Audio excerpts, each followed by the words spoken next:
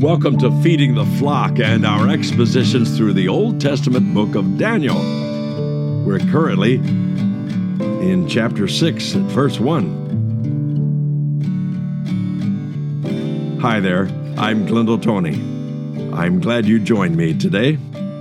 Let's begin reading, why don't we, in verse 1 of chapter 6 of the book of Daniel, where it says this: It seemed good to Darius to appoint 120 satraps over the kingdom, that they would be in charge of the whole kingdom, and over them 3 commissioners, of whom Daniel was one, that these satraps might be accountable to them, and that the king might not suffer loss.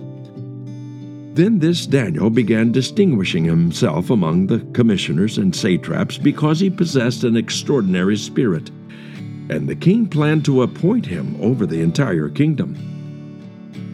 Then the commissioners and satraps began trying to find a ground of accusation against Daniel in regard to government affairs. But they could find no ground of accusation or evidence of corruption, inasmuch as he was faithful, and no negligence or corruption was to be found in him. Then these men said, We will not find any ground of accusation against this Daniel unless we find it against him with regard to the law of his God. Then these commissioners and satraps came by agreement to the king and spoke to him as follows: King Darius, live forever. All the commissioners of the kingdom, the prefects, and the satraps, and the high officials, and the governors have consulted together that the king should establish a statute and enforce an injunction that anyone who makes a petition to any god or man besides you, O king, for 30 days shall be cast into the lion's den. Now, O king, establish the injunction and sign the document, so that it may not be changed according to the law of the Medes and Persians, which may not be revoked. Therefore, King Darius signed the document, that is, the injunction. Now, when Daniel knew that the document was signed, he entered his house. Now in his roof chamber he had windows open toward Jerusalem. And he continued kneeling on his knees 3 times a day, praying and giving thanks before his God, as he had been doing previously. Then these men came by agreement and found Daniel making petition and supplication before his God. Then they approached and spoke before the king about the king's injunction. Did you not sign an injunction that any man who makes a petition to any god or man besides you, O king, for 30 days is to be cast into the lion's den? The king replied, The statement is true, according to the law of the Medes and Persians, which may not be revoked. Then they answered and spoke before the king. Daniel, who is one of the exiles from Judah, pays no attention to you, O king, or to the injunction which you signed, but keeps making his petitions 3 times a day. Then, as soon as the king heard this statement, he was deeply distressed, and set his mind on delivering Daniel, and even until sunset he kept exerting himself to rescue him. Then these men came by agreement to the king and said to the king, Recognize, O king, that it is a law of the Medes and Persians that no injunction or statute which the king establishes may be changed. So we find here in the first part of chapter 6, we'll get to the second part of chapter 6 in the second half of this episode, but we find here that this next story, and this is the story of the den, the lion's den, that is so popular in Sunday school classes and every place else, perhaps even well known in lots of different places, of Daniel in the lion's den and him being delivered. So this is a familiar story, of course, but I want you to notice that there is a certain pattern of literature here in chapter 6. It begins with the prologue in verses 1 through 5. Then there is this conspiracy that's hatched in verses 6 through 9. Then there is an entrapment that happens in verses 10 through 13, an intervention that the king tries to make in verses 14 through 18, and then there is the rescue that the king couldn't rescue Daniel, but God did. That verses 19 through 24. There is this proclamation or declaration that the king signs later in verses 25 to 27, and finally verse 28 is a sort of an epilogue. And that's the sort of general idea of the schematic, you might say, of chapter 6 of Daniel. So we realize that Darius is the Mede, and the Medes and the Persians have taken over the palace, taken over the kingdom of Babylon. Of course, the Persian Empire had already established itself as a stronghold, and with the strength as well of the armies of the Medes, then the Medes and the Persians were practically undefeated, and that meant they took over Babylon. They strategically diverted the Euphrates River so that the soldiers could crawl in and get in under the wall of the city of Babylon and completely take over. And that's exactly what happened in chapter 5 and verse 40 that Daniel records in almost kind of a matter-of-fact way that that same night, verse 30 of chapter 5, that same night Belshazzar, the Chaldean king, was slain. So Darius the Mede received the kingdom at about the age of 62. Now this has a date to it, even in secular history, you might say, October the 13th, 539 BC, in which this event took place. And we know that this is significant as well because of the shift, the change of empires from the golden empire of Babylon to the silver empire of the Medes and the Persians in the original statue vision that King Nebuchadnezzar had in the interpretation that Daniel gave to it. And he only gave a brief sentence that a kingdom inferior to you, Nebuchadnezzar, was going to take over. Well, now it has occurred, and that kingdom is now taken over Babylon, and Darius the Mede is ruling in Babylon for the Persian Empire. And so he is setting up himself 120 satraps over the kingdom. And this is the formal word of that day. And they are responsible for the entire kingdom, and these are like the bureaucrats. They're running all sorts of things, and they are impressing people with their authority as well as the authority of the king. And then there are 3 commissioners who are holding these 120 satraps accountable in their function, so that these commissioners are responsible so that the king doesn't lose anything. Evidently, corruption and graft and greed has taken over some political situations. Well, that's not too uncommon. That's pretty much what happens because human beings are still human beings. They're fallen creatures according to the Bible, and that means they have all sorts of motives, most of them selfish, in ruling or in governance or in having authority over other people. And so the king needed 3 responsible people to look over the 120 satraps. And so Daniel was one of those 3 people. And that's very fascinating that here has been a shift of this Gentile empire from one set of rules, you might say, one set of hierarchy, one set of bureaucracy in that regard, and yet when this shift has taken place, there is something about Daniel that is recognizable even in this new empire, this new kingdom, this new king, this new governance. Recognize that this man Daniel had something, and in this case it was an extraordinary spirit of some sort. There was something about Daniel's demeanor, something about his character was able to win rapport right out of the way with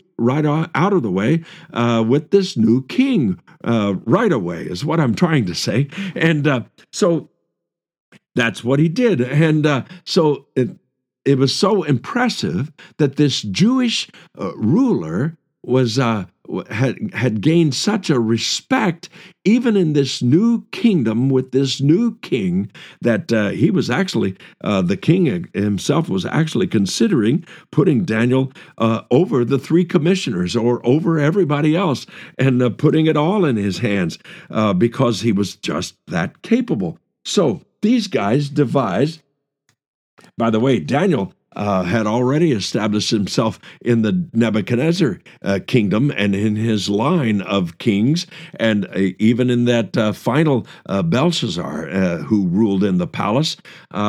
Daniel gained the third ruler in the kingdom. Now, that position only lasted just a few hours before the Persians and the Medes came in and took over the city. But it was there, evidently, in some sort of an official statement by Belshazzar before he was killed.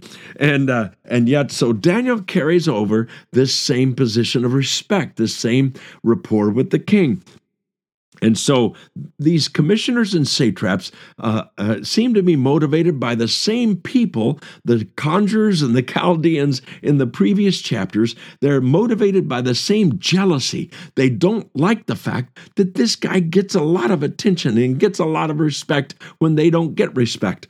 And yet it is because of the fact that Daniel is there that kind of holds the line against their own corruption. But guess what? They come in and they want to try a conspiracy to try to peg Daniel with some sort of guilt. Well, what's interesting is they carry out this investigation, or at least a brief investigation, and they can't find anything wrong with his ruling power or with his ability and his skills at doing what he's doing. He is completely carries out his job with integrity, complete integrity. And so they can't find any accusation. In the New Testament, by the way, there's a word for that. It's called above reproach. That's what leadership in the church should be committed to, is doing their job above reproach. But in many regards, even a secular job, you should do it above reproach. You should do it so excellently that the people in charge recognize your character. And yes, it might mean you make other people jealous, but that's the godly thing to do. And that's what Daniel had been doing. And so they say to each other that they're not going to find anything unless they find it against his religion. And so they go to the king and they have this injunction. They have this document. And evidently they have already written this document. All the king has to do is write it up. Now, the Medes and the Persians have a particular bent about a rule, really. It's not just a bent. It is an established rule that even when the king himself has signed something into law, he can't undo that law. Even if it was his own signature that put the law in place, he can't revoke the law. That's part of the dilemma of this book, you see. And of course, that's what they try to charge Daniel with. What's interesting is Daniel continues to do what he's always done, pray toward Jerusalem. There was no secret about that he would pray toward Jerusalem every day. In fact, it was so a part of his habit, they knew they could peg him on it and find him guilty of their injunction. So we'll be back right after this musical interlude.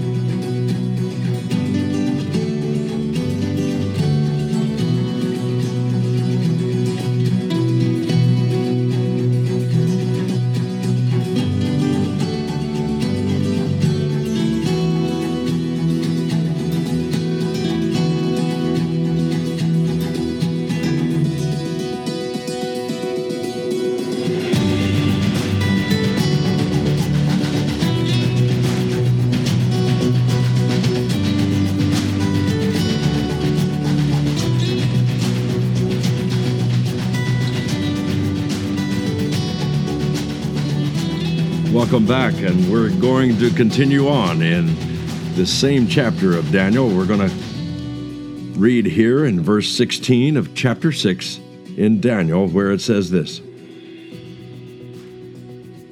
Then the king gave orders, and Daniel was brought in and cast into the lion's den. The king spoke and said to Daniel, Your God, whom you constantly serve, will himself deliver you." A stone was brought and laid over the mouth of the den, and the king sealed it with his own signet ring and with the signet rings of his nobles, so that nothing would be changed in regard to Daniel.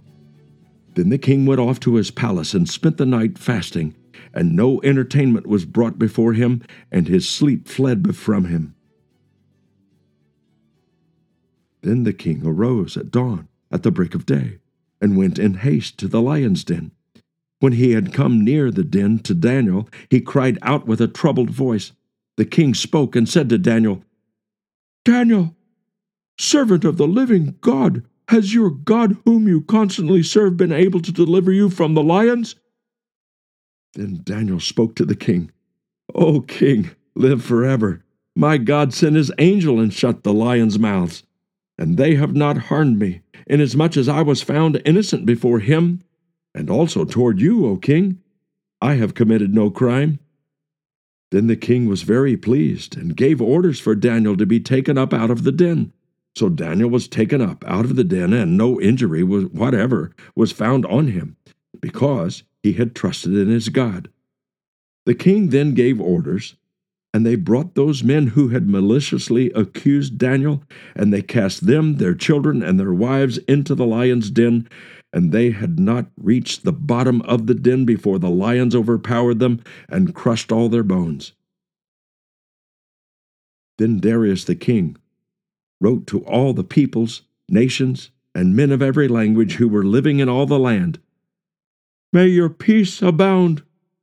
I make a decree that in all the dominion of my kingdom men are to fear and tremble before the God of Daniel. For he is the living God, and enduring forever, and his kingdom is one which will not be destroyed, and his kingdom will be forever.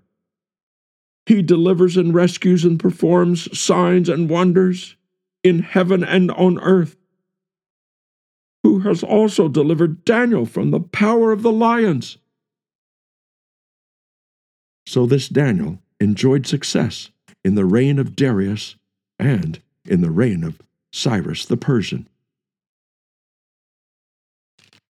Before we begin to look at these passages, I want to go back just a moment or two and catch a little detail that we may have missed, because here this whole committee of conspirators against Daniel are now gaining access to the king, and they give him this report where it says, "All the commissioners of the kingdom, the prefects and the satraps, the high officials and the governors," this is verse 7, by the way, of chapter 6, "they have consulted together that the king should establish a statute and enforce an injunction." What's interesting is they say, all the commissioners. Don't you catch that? Daniel was one of the 3 commissioners. And Daniel wasn't consulted about this, so they are lying from the get-go. They are lying through their teeth, even in their speech to the king, trying to sell him on signing this injunction.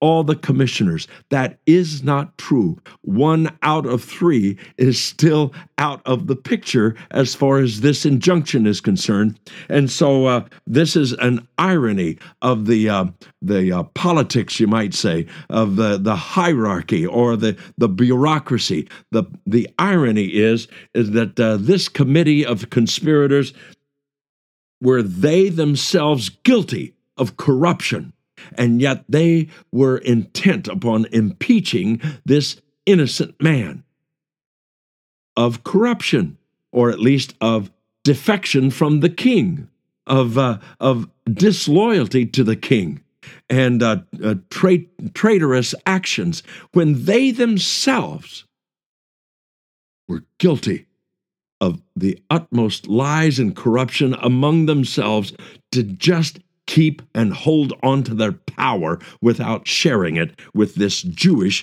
prophet. And I just wanted to pick up on that, because then it continues on. What's interesting is this law signed by the king, as we said before.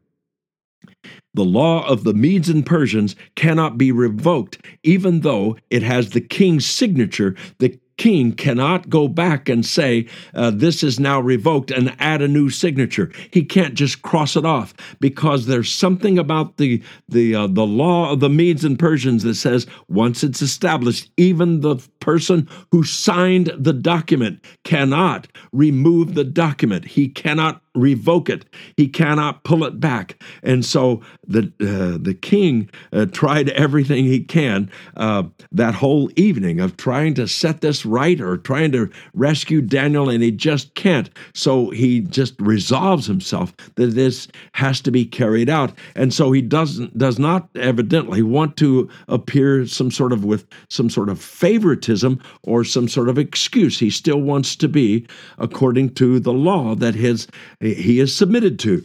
And so because of that, he puts Daniel in the lion's den. What's fascinating is that there had been enough rapport already built with this king, Darius the Mede, this pagan king, that he understood something about Daniel's God, even at this point that he is throwing him into the cave where the lions are and sealing it up with his own signet ring and the signet rings of his nobles, that he understands something about Daniel's God that sometimes even God's people don't understand. But this particular Jewish prophet knows it, and those around him know it. They know his God. Somehow Daniel has been able to convince them of certain qualities, certain theologies, even though these people may not be believers, and yet this particular Persian king understood that, Daniel, your God will deliver you, even though I can't. So he understood where the strength was. You see, he understood where the source of Daniel's deliverance is going to come from. It isn't even going to come from the king himself, even though he's responsible, you might say. So it's interesting that the king spent the night fasting. What's also fascinating is that it doesn't say anything about the king praying, because he's a pagan king. We don't know that he prayed. We don't know that he called out to the God of Daniel. He possibly did. He likely did, if you kind of piece together this whole chapter, and yet it doesn't actually say that he did. It just says he fasted. Why is it important to know that this king was fasting all night for Daniel? Because that's exactly what his lions were doing. They were fasting. You see, there is that parallel between the king who owns the lions and the lions in the cave, in the den where Daniel currently is, that if the king is fasting, the lions are fasting. And it's some sort of a literary kind of irony there that is just fascinating to me personally. And so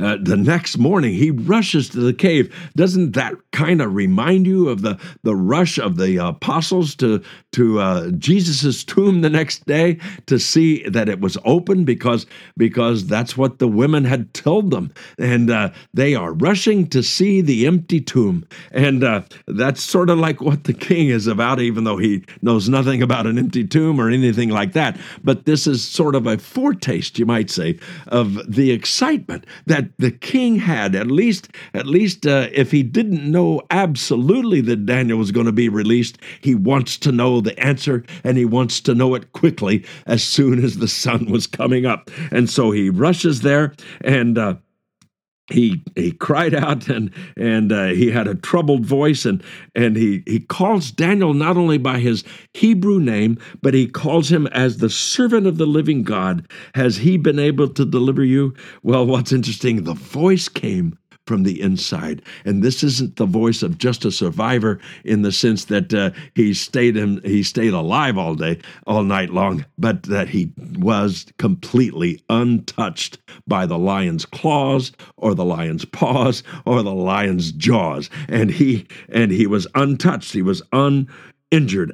Nowhere on his body, very similar to his three friends who escaped the fire in the furnace with the same kind of no injury, no mark, no smell at all. And so Daniel says, "Don't worry, King, I'm here." And He says, besides, I was innocent all along, and God has now vindicated me by delivering me. And so then the king, he basically throws the conspirators. We don't know that it's the entire company of the 120 satraps, but I believe it has to do with at least those two commissioners who more than likely were the spearhead of this conspiracy. And again, we have kind of a reminder that this still is a tyrant, pagan, and unscrupulous king. He has very few sort of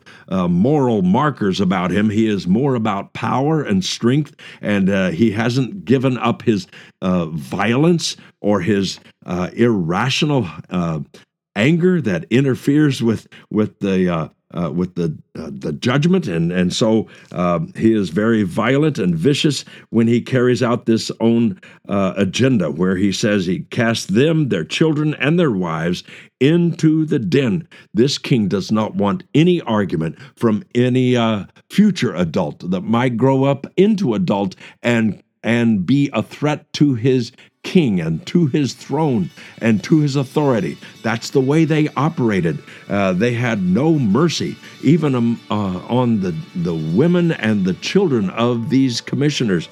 And that's just part of the reality that Daniel lived with, even in the midst of this king's relationship with him. And so the king issues this decree and basically declares and proclaims throughout his entire empire that the God of Daniel is the one that endures forever. He is unlike all the other idols, all the other gods, that he has a kingdom, and his kingdom has dominion over his own kingdom. Can you imagine this king making that proclamation that the God of Daniel has a kingdom that's bigger than me, that's higher than me, and I want you to know it? He rescues and he delivers, and he's delivered Daniel. And that's what the entire kingdom. So this king gave a testimony of sorts in the form of this proclamation about Daniel's God, very parallel to what Nebuchadnezzar might have done, although this was not necessarily a testimonial tract. It is a declaration that has a rich worship of the God of Daniel, calling the Medes and the Persians to worship the same God. And that is a dramatic effect. It's interesting, the chapter ends with Daniel enjoying success, and with the reign of Darius and the reign of Cyrus the Persian. We found out in chapter 1 was introduced by the fact that Daniel's career would last all the way to Cyrus the Persian. And this is the record right here in chapter 6, verse 28, that is exactly what happened to Daniel. Thank you, dear Father, for these words of encouragement, these words of courage, these words of your power and your mercy in delivering Daniel and declaring and vindicating his innocence in this particular matter. And thank you, Father, that through Christ Jesus we can find ourselves cleansed of all of our sin, so that we are declared righteous in him by faith. And it's in his name we pray. Amen.